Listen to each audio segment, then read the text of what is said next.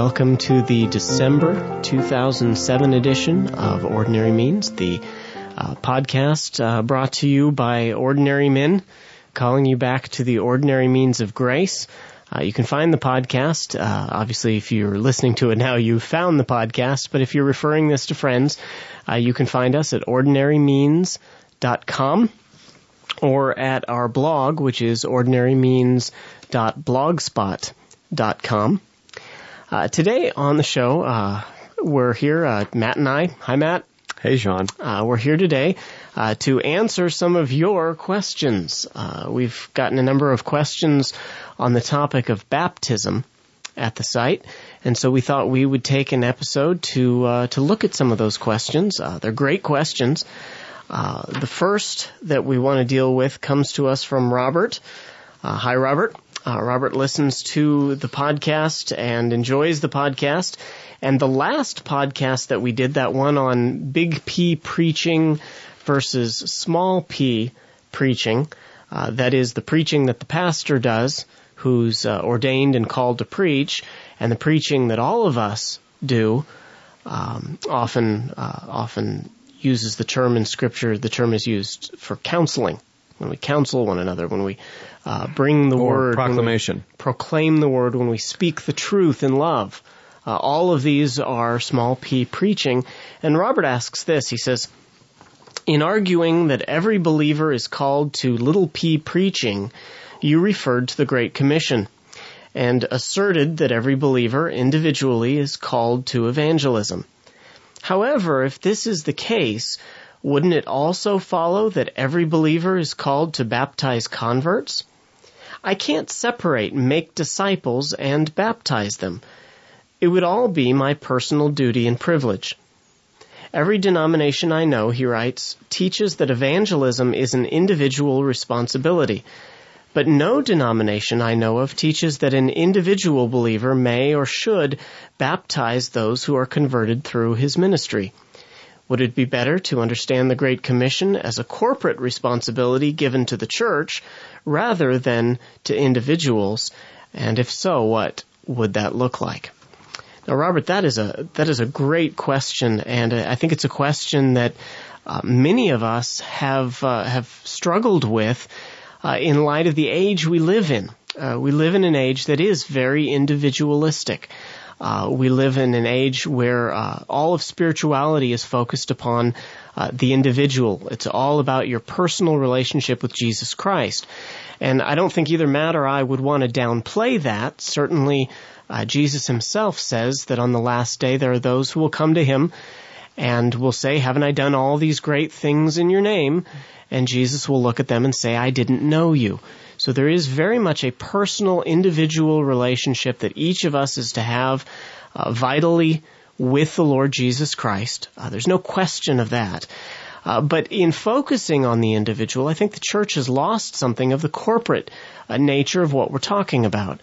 My answer, I'll let Matt chime in here at any point that he'd like, but I think my answer to your question is that Matthew 28 is talking to the church as a whole about the responsibilities that the church has as a whole. It's the church's responsibility to make disciples and to baptize. No one has ever been asked to bear all of the weight of that except for perhaps Billy Graham.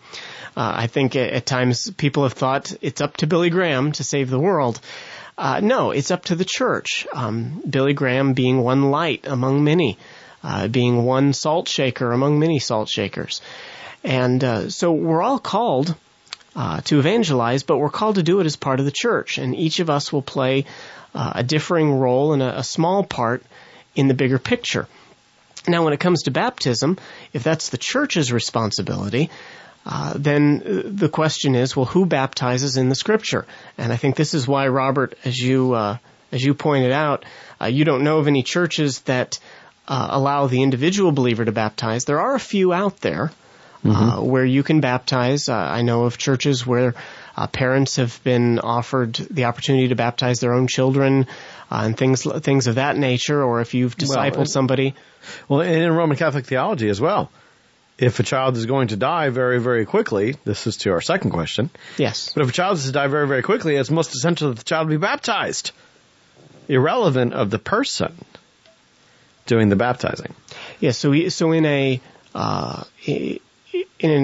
a difficult situation, in an outside sort of a break the rule type of situation, grab the glass of water and do a quick baptism just to be sure. And certainly that's been done again and again in churches by individuals throughout the ages. But if you look at the New Testament, who's baptizing? And in what context? Yeah, and in what context? It's always the apostles or somebody who has been laid hands upon by the apostles. There's never a case that I can think of. Can you think of one, Matt? I can't think of one. Nope. A case of an individual baptizing. It's always the leaders in the church, whether it be deacons become pastors, as is the case with Philip, or the apostles themselves. And the reason always seems to be is because it's entrance into the church. And these are the men who've been designated with the authority to bind or loosen. It's the keys of the kingdom kind of issue. Keys of the kingdom, yeah. So it's the leaders of the church who make the decision on behalf of the church. Has this person made a credible profession of faith? Do they believe, and can they now come for baptism, which is the mark of entry into the church? And that's the important thing to remember. Well, as we answer the second question, Robert, I think, too, that this will become more clear because certainly one of the things that I'm going to say as we talk about the second question we've got to answer today is who's speaking in baptism? And this is, of course, a matter of debate between your run-of-the-mill Baptist and your run-of-the-mill Presbyterian. Certainly we've got some Reformed Baptist brothers that would disagree with the run-of-the-mill Baptist kind of way of talking about baptism.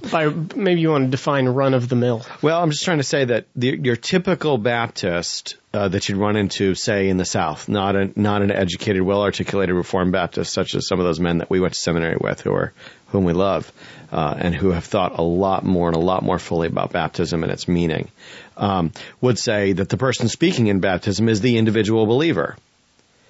And when we think that the person speaking in baptism is the individual believer who is to be baptized, that they're the one making a statement, then it makes sense that another individual believer could be there to hear that statement and to apply the water. But if we believe that it is God speaking in baptism, not God doing necessarily, but God speaking in baptism, then it makes perfect sense that God's man, in this case, somebody set apart to teach and preach that word, 1 Timothy 5, right? That there are some who are especially set apart for preaching and teaching, for prayer, that it would be most appropriate if God's going to be speaking in the context of the church to have God's appointed spokesman, an elder in that church, do the baptizing, especially the elder who's been set aside to teach and preach, the one we call the minister or the teaching elder in the PCA. The one who administers word and sacrament. Exactly. Yeah, on behalf of Christ. Right. So I guess in summary, Robert, the answer to your question is the answer I think you probably knew all along, given as you answered your own question in the question. Wouldn't it be better to understand the Great Commission as a corporate responsibility given to the church? And the answer is yes. And because it's given corporately to the church, it's given in some fashion to the individuals within the church. Maybe one more note on that. Yeah. It is interesting, that text that we referred to last month in the podcast in Acts, the 8th chapter, notice that it doesn't say that when they scattered, they went about baptizing. You find Jesus not saying that he baptized much. You find Paul saying that he wasn't about baptizing. And so in some sense, these men who were, in some sense, Lone Ranger prophet types didn't baptize. They left that to the settled churches. And I think that's helpful. There's something there. There's something that's there in the air, if you will, about that makes us see that baptism is this community thing. It's God speaking to the community, not a Lone Ranger out there baptizing on his own. Well, moving on to the second question. This is a question from Anonymous, who really gets around. I was just reading a book recently of ancient quotes, and Anonymous had made quite a number of them. But it's good to know that Anonymous listens to our podcast. Absolutely. Generally, just as a rule, we'd prefer you to identify yourself when asking questions, even if just by a first name. We don't need your social security number. But Anonymous did ask a good question, and it relates to the topic we're addressing today. And so we're going to spend probably the vast majority of the remainder of the podcast answering this question. And I think at times, as Matt has indicated, this will reflect back on Robert's question as well. Anonymous says this. He says, "Thanks, guys, for your encouraging and insightful podcast. I enjoyed this month's. A question I've been mulling over in my mind is one of how connected is salvation to baptism. I realize that baptism is not a means of regeneration, but it seems that whenever baptism is mentioned in Scripture, it's uniquely tied to salvation." And he gives the example of 1 Peter 3:21 that we will deal with in detail today. Then he goes on to say, "From my reading of the church fathers like Augustine, it seems they place a great deal of salvific importance upon baptism. Historically, I know that Reformed theology holds to it as a means of grace, with which I agree, but in what way and to what degree is it linked to salvation?" Now, I think, Anonymous, that is a great question. I think it's a wonderful question. I think it's a question that the church has struggled with throughout, really since the 2nd century, which is where we see baptismal regeneration really becoming the standard view. That is the idea that the act of baptizing someone, the act of the priest putting water, the pastor putting water on the individual, actually conveys some grace, actually presses upon that person some level of grace or actual salvation. This, by the 2nd century, really was becoming the standard. And that's why you have men like Augustine, who lived in a day where this was commonplace. Augustine writes in his Confessions, he had a number of friends, one in particular who was very, very sick.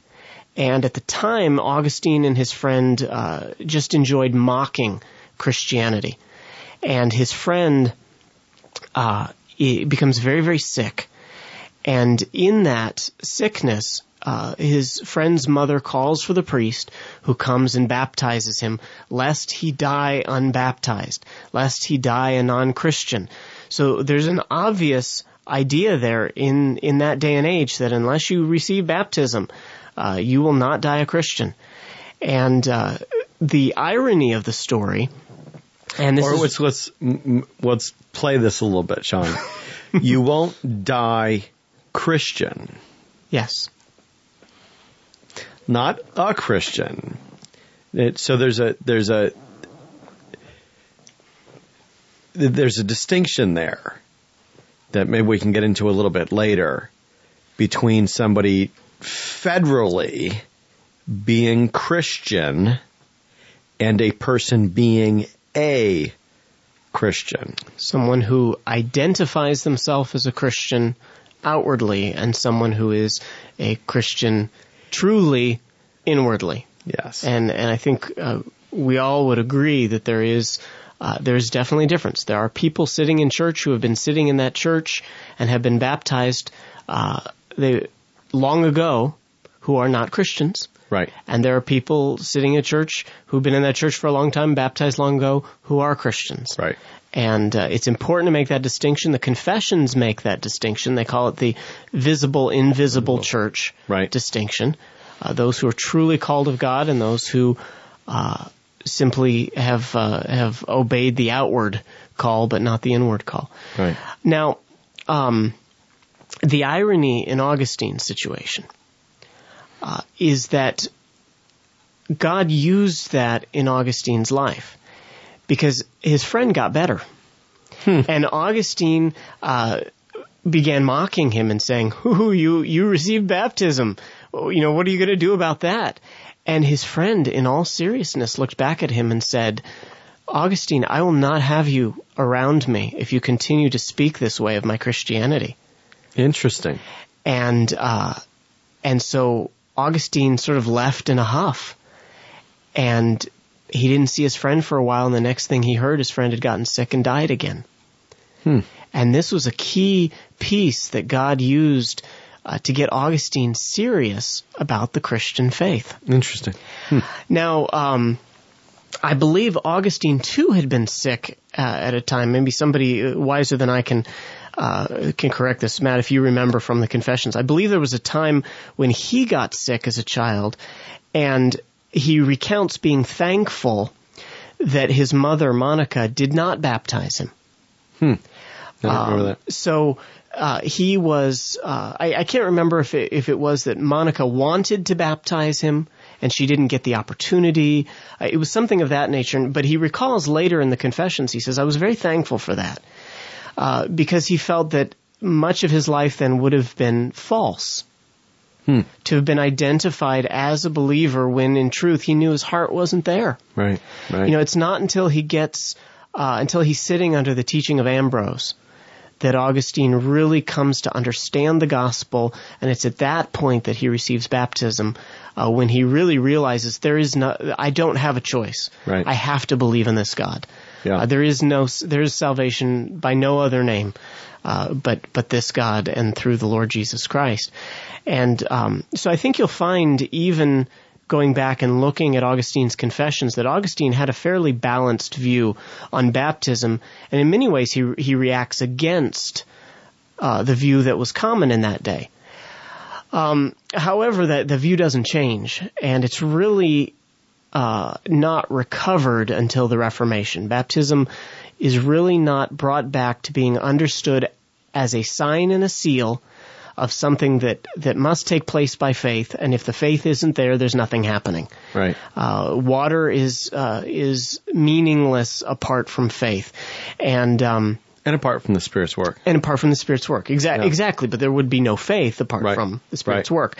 I think the analogy that I use oftentimes is, if we really believe that baptism brought about faith, or the baptism regenerated, then we should be out on the street with fire hoses, squirting down absolutely everybody that we can as quick as we possibly can. Right. And the foolishness of that analogy shows the foolishness of thinking that simply putting water on regenerates. Now, Anonymous said, the writer of this question said, he doesn't believe it means regeneration, but the Scripture, he says, seems to tie it with regeneration. Well, and there's something that's important there. There's a difference between relationship and inseparability. There certainly is a relationship of meaning between baptism and salvation, and that's why some of the texts that we'll look at today are together. But just to make absolutely clear that they are separable. Yes.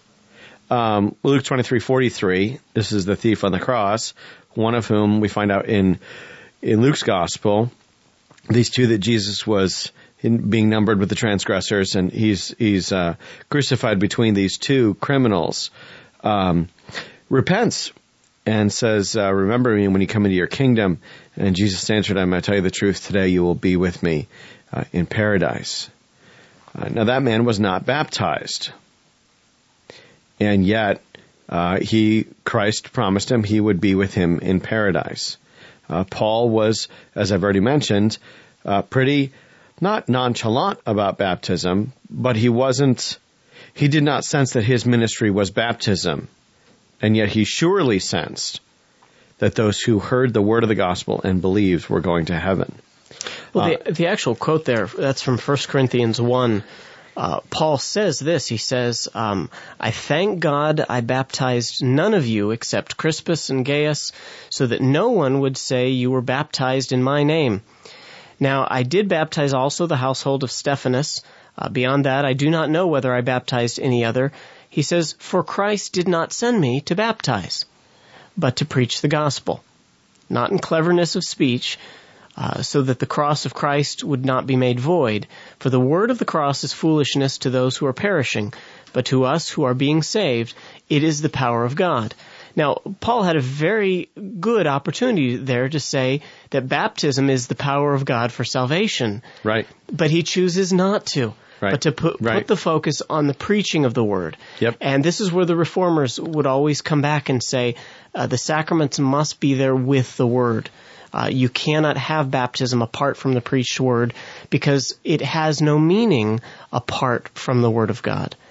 Which goes to what you were saying just a minute ago, Matt, that there is a relationship between baptism and salvation. But there is not, and I believe this is the technical term, there is not an identification. There's not an identity between the two of them. Yes, they're absolutely. not the same thing.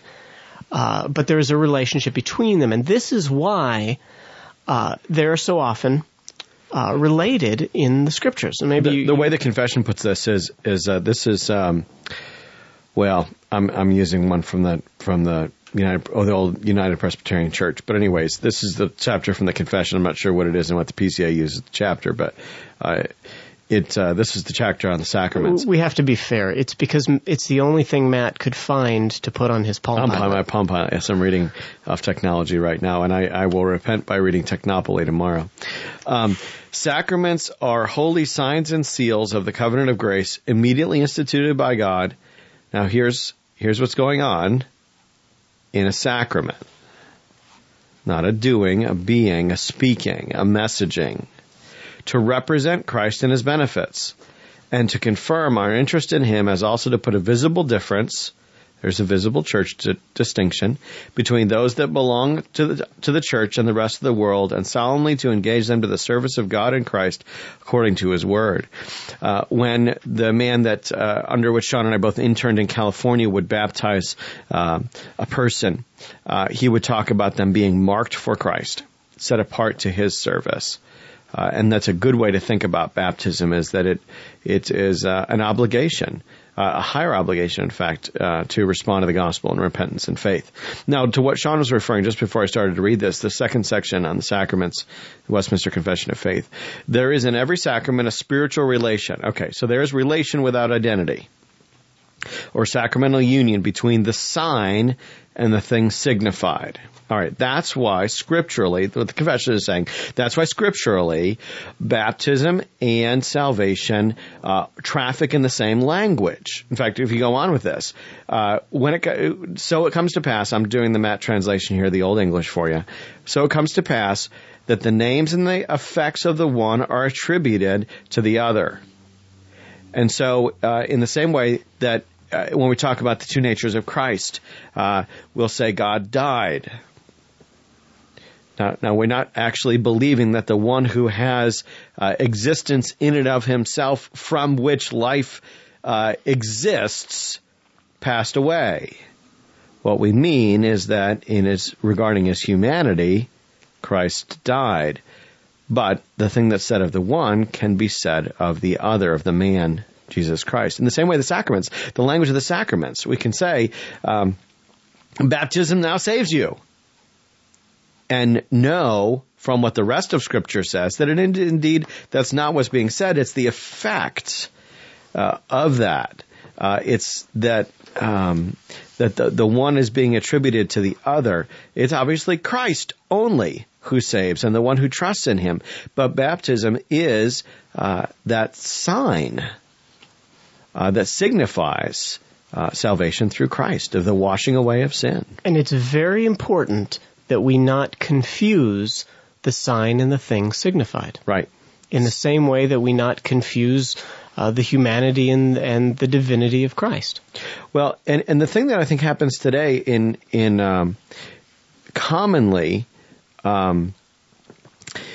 is that in today's theological world, and some of you are going to know indirectly what we're talking about from previous podcasts that we've had and maybe other reading that you've done, is that there are some in our modern theological discourse who will say, no, we distinguish between the two of them. We just believe that they always happen together. That when the sign is there, the thing signified is there also. So they want to have their cake and eat it too. Except confessionally, that there's not necessarily that they're at the same at the same time. Let me see if I can find that. Sean, why don't you go on and I'll come back to that. Well, what I wanted to go on to is a verse that I think we both brought up here in the course of the podcast, and that is 1 Peter 3:21, which reads, corresponding to that, baptism now saves you. And this seems to be the verse, this is the verse that our questioner mentioned, and it's certainly a verse that comes up again and again, particularly by those who want to argue that the sign and the thing signified are an identity between them. So identical that that one cannot happen without the other. Which I was reading Calvin in his Institutes, and he asks the question in his Institutes. He says, the question that is asked, what happens to an infant at baptism? And here would be Calvin's opportunity to say that something does happen, that there is a connection between the sign and the thing signified. And Calvin's response is to talk about what happens to the parents at infant baptism for a couple paragraphs. And then he comes back to the infants and he says, as to what happens within them, I don't have time for those who would speculate. So he says, I really don't know. At another place, Calvin says, I believe that there may be a seed of faith that God places in the hearts of infants who will later believe, that a seed that will not mature until that time later when they do have faith. Yeah. But there he's only talking about elect infants. As the confession talks about, it's elect infants dying in infancy who go to heaven, which is a clever way of the confession getting around dealing with saying whether or not all children who die in infancy go to heaven. Now, before you get there, let me just read these two sections from the confession. Okay. This is on baptism. The confession talks about section 5 in the chapter on baptism. Although this is making the point that I made earlier about the inseparable salvation of baptism. Although it will be a great sin to contemn or neglect this ordinance, that's like contempt of court, yet grace and salvation are not so inseparably annexed to it as that no person can be regenerated or saved without it, or that all that are baptized are undoubtedly regenerated. Okay, so they're separable. So right there it takes it from both angles.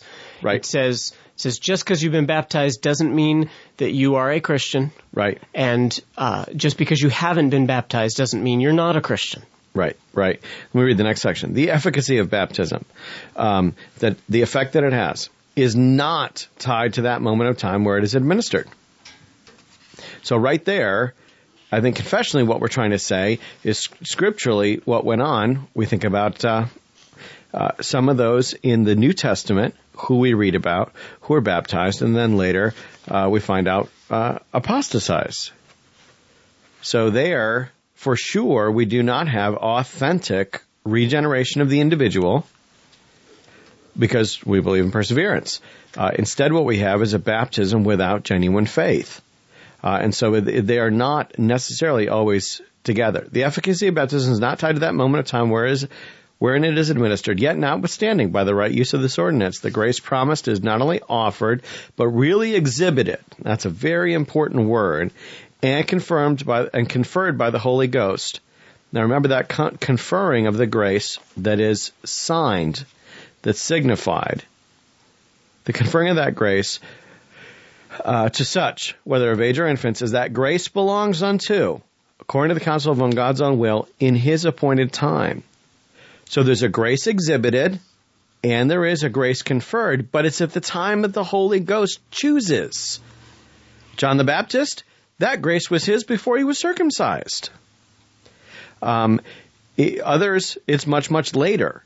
And so we want to be careful not only to distinguish them, the sign and the thing signified, but also distinguish the time. May God choose to regenerate an infant at the moment of his baptism? Absolutely. But we can't tie his hands and say that's what you're going to do every time. He's not promised that, the best I can tell. No, certainly not. And even getting back then to this passage, 1 Peter 3:21, as I think we'll see, this passage says nothing of the sort. This passage is in full agreement this passage is the basis for much of what you've just read out of the confession. Mm-hmm. We read there, corresponding baptism now saves you, and that phrase just taken out of context has scared a lot of people. In fact, I think there's a book floating around now that's just been published that asks that question: does baptism save you? And the answer, of course, is no. Let me tell you what saves you. If you look up at verse 18, I'm now looking at 1 Peter 3. If you look up at verse 18, actually, no, I'm going to go back a little further than that. I'm going to go back to chapter 1 of 1 Peter, verse 3, where we read this: Blessed be the God and Father of our Lord Jesus Christ, who according to his great mercy has caused us to be born again to a living hope through, here it is, through the resurrection of Jesus Christ from the dead. Okay, what is the source?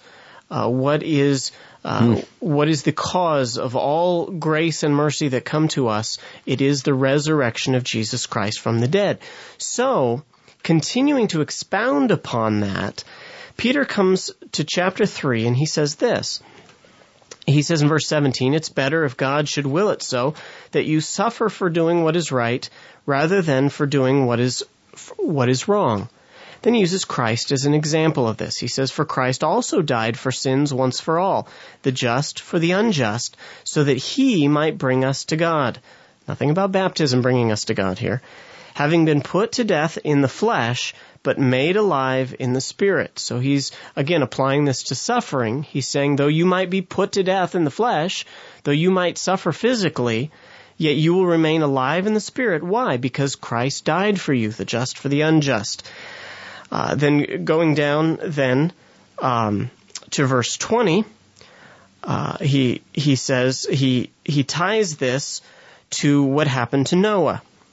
He says, when the patience of God kept waiting in the days of Noah during the construction of the ark, in which a few, that is 8 persons, were brought safely through the water. Here he ties the ark to the resurrection of Christ. He says the ark essentially is Christ. And it was the ark that carried them through the water. It's the vehicle of salvation. It was the vehicle of salvation was Christ. Now, the very next verse is corresponding to that what? To the ark carrying them through the water, baptism now saves you. Now just stop there. Those who confuse this verse and want to take this out of context say that baptism refers to the water surrounding the ark. That's not what this text is saying. This text is saying that baptism corresponds not to the water, but to the ark. To Christ. Who is Christ. So what saves you but Christ? Baptism corresponds to the resurrection of Christ. We have died with Christ. We've been buried in baptism, and we've been raised anew with Christ.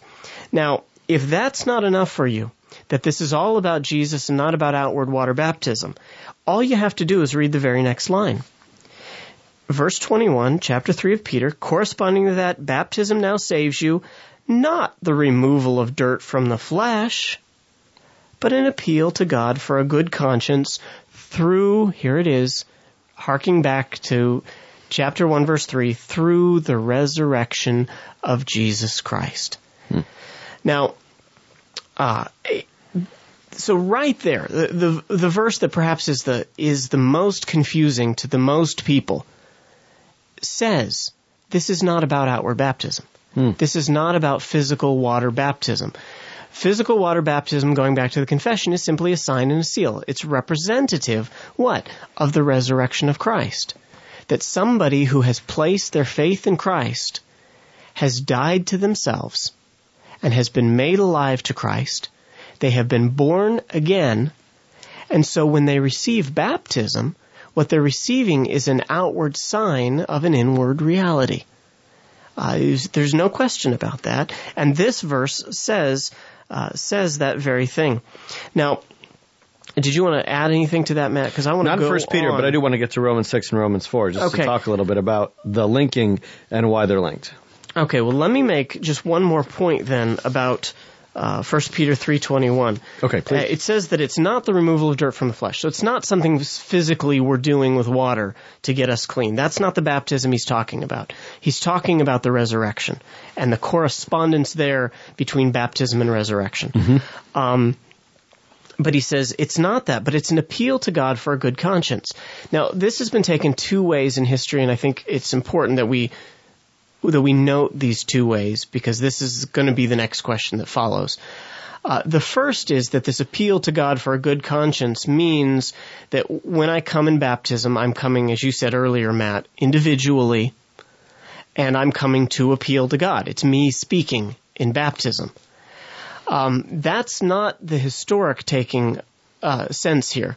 The historic sense here is more that in baptism I'm making a pledge to Christ based upon certain questions being asked of me. And this has historically always been the case even from the time of the Apostles' Creed. The Apostles' Creed was read, and you agreed with it in terms of your baptism. This is an adult convert. An adult convert. Reading here, I'm actually reading from, this is InterVarsity Press's Hard Sayings, dealing with this text. And the point that's made here is, that the interpretation of appeal to God for a good conscience is based on parallels with Jewish rites and the term pledge and other literature of the time. It's the candidate for baptism being asked a series of questions such as, do you pledge yourself to follow Jesus as Lord? Perhaps reflected in verses like Acts 8:37, 1 Timothy 6:12. And it's the response of commitment to God and identification with Christ. And here, this is the way this writer puts it, if it comes from a good conscience. So if we're coming simply as an outward show, because somebody told us, hey, you should become a Christian, just say yes to all the questions they ask you. And so somebody comes and they're fearful for their soul, but maybe haven't been inwardly changed, and they say, yes, I believe in Jesus. Does that make them a Christian? No. If their conscience is clear, that's when baptism saves, is when real faith is taking place there. For sure. Because the response of faith is a response to a message. The earlier question about whether an individual should baptize, it is centered in a Western style individualistic sort of mindset, where baptism is seen. I even recently, somebody sent me a link to a video on a church website where they were having their annual baptism service at a water park, and there were testimonies of how people in the previous year, in the little video clip, it was the pastor trying to prepare people for what it would be like to be baptized. And the testimonies were from people who had been baptized the previous year and how much it had meant to them.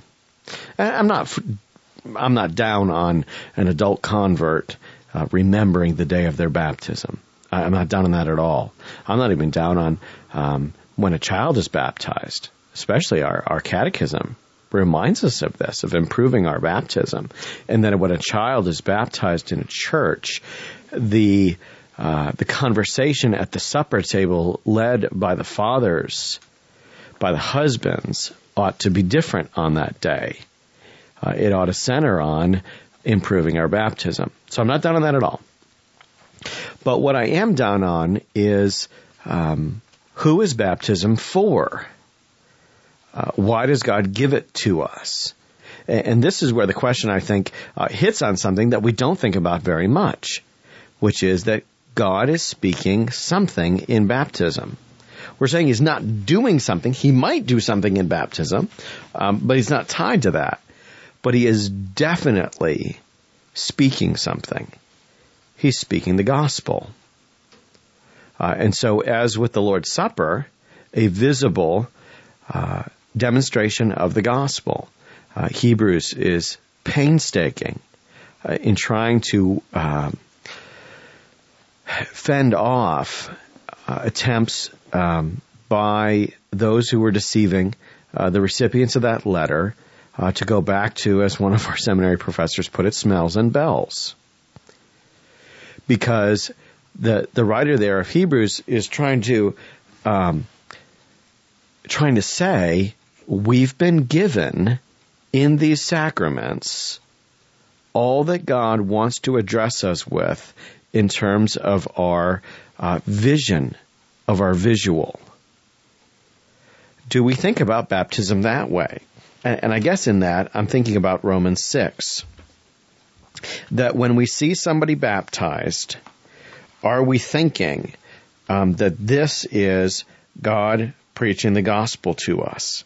That when we see somebody baptized, that we see someone buried in baptism and raised in Christ, just like 1 Peter talks about, that they might walk in newness of life. Do we see that that's what's going on in baptism, is that it's God speaking the gospel to us to convince us of our need for Christ, to confirm to us that indeed if we've trusted in Christ, that just as the water runs off the baby's head, that our sins have been washed away, and that that's what we're supposed to see. And it's meant to be for us. It's meant to confirm to us our interest in Christ so that we get this gospel. That's what he's doing in both sacraments. He's proclaiming the gospel to us, proclaiming our acceptance through Christ, trying to convince us that as guilty as we feel, that as we're trusting in Christ, our sins have been washed away. His body's been broken for us. His blood has washed away our sins. Can I just insert here? Please. Article 33 of the Belgic Confession says, of the sacraments, we believe that our gracious God, on account of our weakness and infirmities, hath ordained the sacraments for us. Isn't that what you're talking about? Yeah. That it's the same thing with the Lord's Supper. It's this reminder that Jesus died for you. Mm-hmm. And the sacraments, it's the same thing. It's a reminder Jesus died for you, but God doesn't just leave it in word only. Right. But he makes it real and tangible and physical. Not to say, I'm going to actually convey the grace through that real tangible thing, because the real tangible thing already existed, Jesus. Right. He was the real tangible thing. The bread and the wine and the water of baptism, they're but symbols, referring us back to the real thing.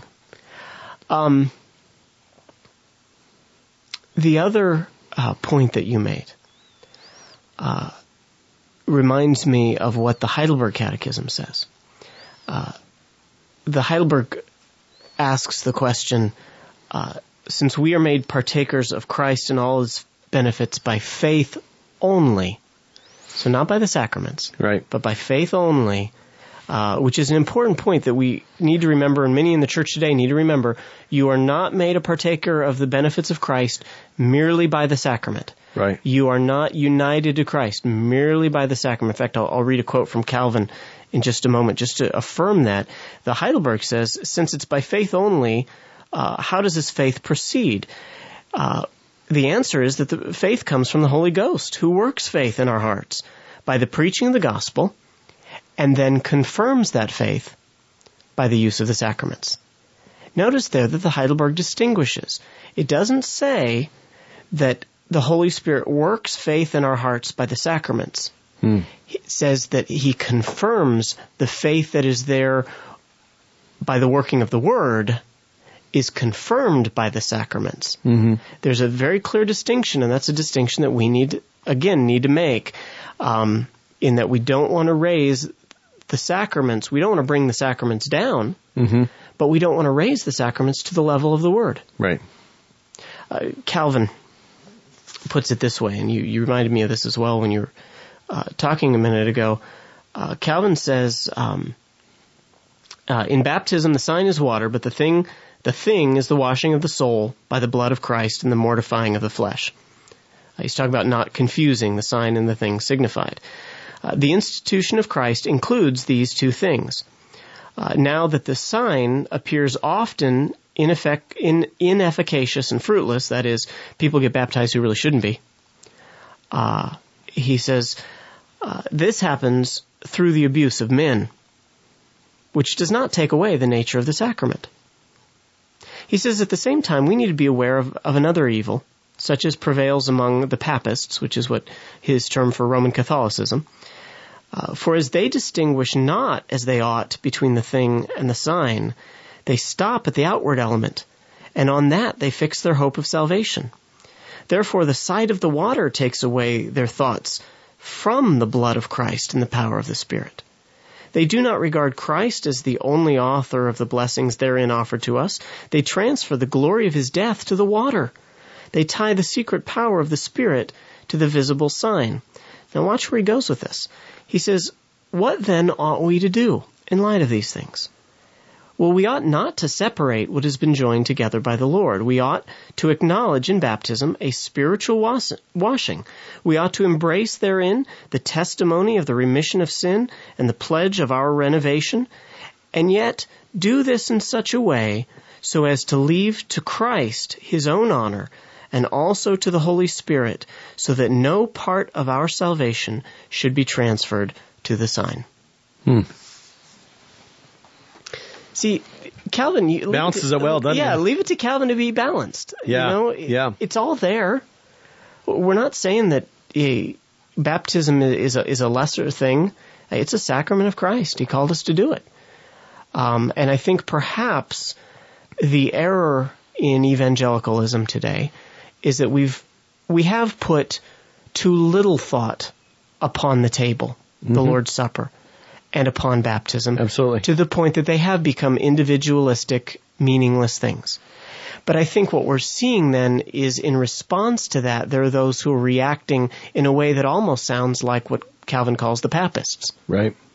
And we want to avoid both ends. We want to come down right in the middle, right with Calvin. Yeah, and I think that we also want to we think about Ephesians 1 and, God's intention to save his people. That what we don't want to do is to say that God starts somebody with grace and then they finish themselves. If God's going to save one and he gives grace, he doesn't give a grace that gets them started. He doesn't give them a grace that is going to be lost. It's a grace that's been purposed before the foundation of the world, and that if he gives that grace, it's not part grace, it's full grace. It's full acceptance through Christ. And that's actually the point of baptism. But what's scary is that some who are talking about baptism in this way, conferring some grace, some kind of union with Christ, saying that God actually gives grace to that child who's baptized, but it's a grace that can be lost. That doesn't sound like Ephesians 1 grace to me. That doesn't sound like Philippians 1:6, that he who began a good work in you is going to bring it to completion. Now, even Hebrews 6, that talks about tasting of the heavenly gift and then falling away, it doesn't say they ate of the heavenly gift. It doesn't say the heavenly gift was fully theirs. Right. It says that they just merely tasted of it and fell away. Yeah. So this is important stuff. It's important that we understand the great thing that God's trying to say in baptism, but not confuse it with the reality that only comes about by the working of the Holy Spirit. Maybe a good place to take this is to the place of warning. Warning what happens if you do put too much of an emphasis on baptism. And I think the Bible is full of warnings, particularly the New Testament, about what happens if they were to go back to circumcision. And I think any of these warnings can easily be read by us and say, because we're just as much in danger of becoming Pharisees. We need focusing on the outward, instead of the inward reality. Instead of the inward reality, relying too much on the outward. And so I think if we go to those warnings, we can see that like those people to whom the New Testament writers were writing, we too need to be careful not to go back to the outward, but to trust solely in Christ and remember that it is by faith alone. This is a a little piece by Tim Bailey, whom Matt and I both know and respect. He wrote on his blog, he refers, I've seen this phrase a few times here, this is a phrase that seems to be used to identify those who are reacting to the individualistic mentality of today by going almost back to Catholicism, or at least it appears that way. They certainly would say they're not, but they seem to be reacting to that. He refers to them as the Neo-Baptists. Okay. And he says this is how they would rewrite the New Testament.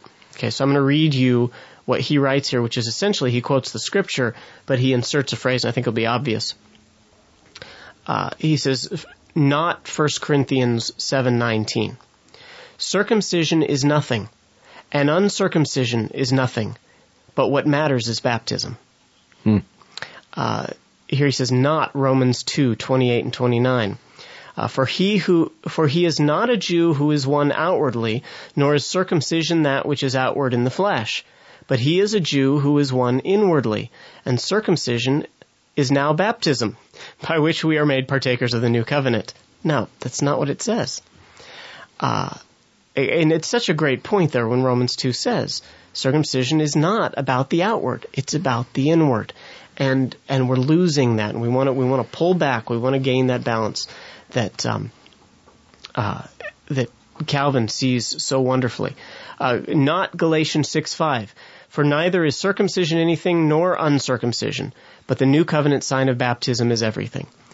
Not Philippians 3:2. Beware of the dogs, beware of the evil workers, beware of the false circumcision, for we are the true circumcision, who worship in the Spirit of God and glory in Christ Jesus, and remember the day we received the waters of baptism. Here is this is great. Acts 2:38. Peter said to them, repent. Now this is the correct verse. Peter said to them, repent, and each of you be baptized in the name of Jesus Christ for the forgiveness of sins, and you will receive the gift of the Holy Spirit. Acts 22:16. Now why do you delay? Get up and be baptized. Wash away your sins, calling on his name. These are texts that not read in the light of faith, in the light of those earlier warnings, could easily be taken out of context. For sure. Galatians 3:27, for you who are baptized into Christ have clothed yourselves with Christ. But clearly, the scripture again and again goes back to, it's not that which is outward, it's that which is of faith. Jesus continually made the point that his kingdom was not of this earth. And I think we need to beware anytime that we see a tendency towards a new Christendom, a calling up of Christ's kingdom on the earth, when in reality, we're like Abraham. We're dwelling in tents until the day that we're called home to the promised land. And let us not forget that. But let us always remember that it's not baptism that saves us. Right. It's Christ who saves us. Absolutely. And keep that in the right perspectives. Well, we come about to the end of our time here. So we want to thank you for listening. We want to thank you for being a part of our podcast. We thank you for your questions. We certainly are receiving them, and we're going to be using them in future podcasts, so feel free to ask them. Feel free to comment over at the blog. We appreciate it. It keeps us doing what we're doing. We ask your patience. In the coming months, we're going to be trying out some new technology for the podcast, so we may have some errors, or we might not exactly get it to you on the first of the month. But we thank you for listening, and we're glad that we could have a ministry in your life. And we look forward to seeing you, or you hearing us, I guess, come next month. So until that time, may God richly bless you as you pursue him through his ordinary means.